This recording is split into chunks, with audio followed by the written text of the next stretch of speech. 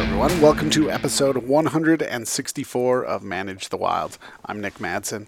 So, I asked a question the other day on Instagram. If you had $1 million, would you spend it all across the state? If you could spend it anywhere in your state, would you spend it all across the state or in one area? Most of the people responded in one area. And that's because $1 million will barely buy you a tank of gas anymore. But it will still buy you some other things besides a tank of gas. I'm sitting here on Google Earth, and I'm looking at an area that I used to work in when I was in wildlife. And it was one of the most impressive and amazing sights that I've ever seen.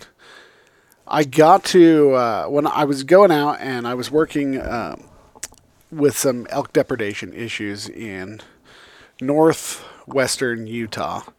And there was quite a few issues there. And there was a CWMU, a Cooperative Wildlife Management Unit there that had some pretty impressive numbers. And I happened to be driving by just down the road. And out in the middle of basically desert, BLM ground and some private, looks like a checkerboard, giant checkerboard, was this pivot. And this pivot, like, we've all seen pivots, and they're not very impressive. You fly over pivots, you drive by pivots, and you're like, oh, there's a pivot. This one, though, I will never forget. When I looked out into that field, I thought they were running sheep out in the middle of the field, and it was late in the afternoon. And the more I counted, the more I realized this was all deer. And between the two fields, I lost track at over 1,000 deer between the two pivots. They were two 40-acre pivots, green alfalfa. And that right then is when I decided that if I ever had $1 million, I would put it in one area. And I've talked to the wildlife manager. It's an area owned by the state of Utah. And I talked to the wildlife manager and I was like, hey, if I ever got funding, we're going to do this. And he jokingly agreed. I just don't think he thinks I'll ever get the money together. But the amount of deer and elk that a pivot in this area that doesn't have a pivot for at least 20 miles around it.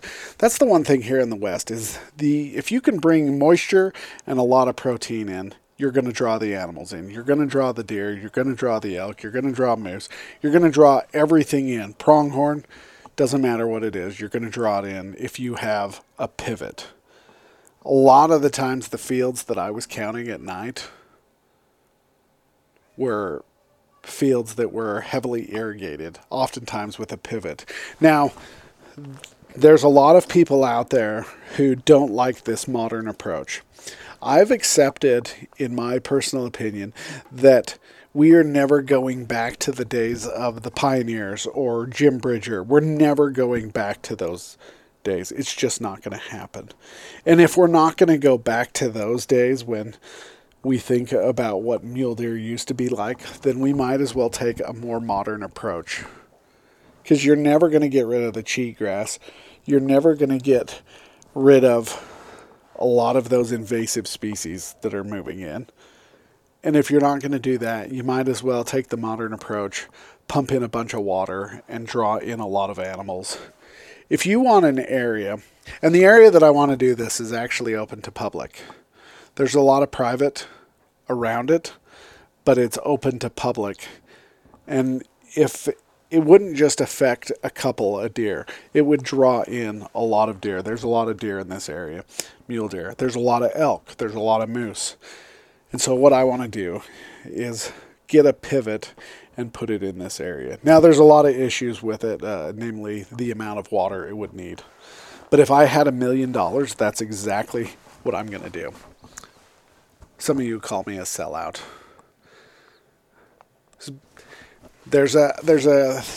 So when you're out working with wildlife and you're out at night and you're going from field to field, you have a lot of crazy theories. This is just what happens. It keeps you awake. When you've got to drive from Woodruff to Randolph to Logan to Ogden, and it's the middle of the night, 2 a.m, you start to think of crazy things just to keep you awake. So if you look at all the Walmart distribution centers, they're all within 12 hours. And that's the way all the distribution centers are set up, because that's the best method that they could do. I actually want to do that with pivots, not 12 hours, obviously. But I think you could checkerboard your whole area with pivots, and it would give these animals room to move and grow and migrate, and it would be one of the most beneficial things you could do, because we're destroying habitat like crazy. We're building residential, we're building commercial, we're putting up roads, and the roads are only getting faster, not going slower. We're now adding side-by-sides, 1,000cc side-by-side with a turbo in it that does wheelies just by touching the gas or even thinking about it. And we're adding all these winter sports. There's putting a lot of pressure. So if we could just add a pivot and pump in some water in these areas and bring in some protein, that would massively increase the overall health of these animals. That's just my take. You guys are going to have to comment, let me know, send me an email, hit me up on Instagram. Let me know if you agree or disagree. These are the thoughts that happen at 2 in the morning. All right, you guys, stay wild. Have a great day.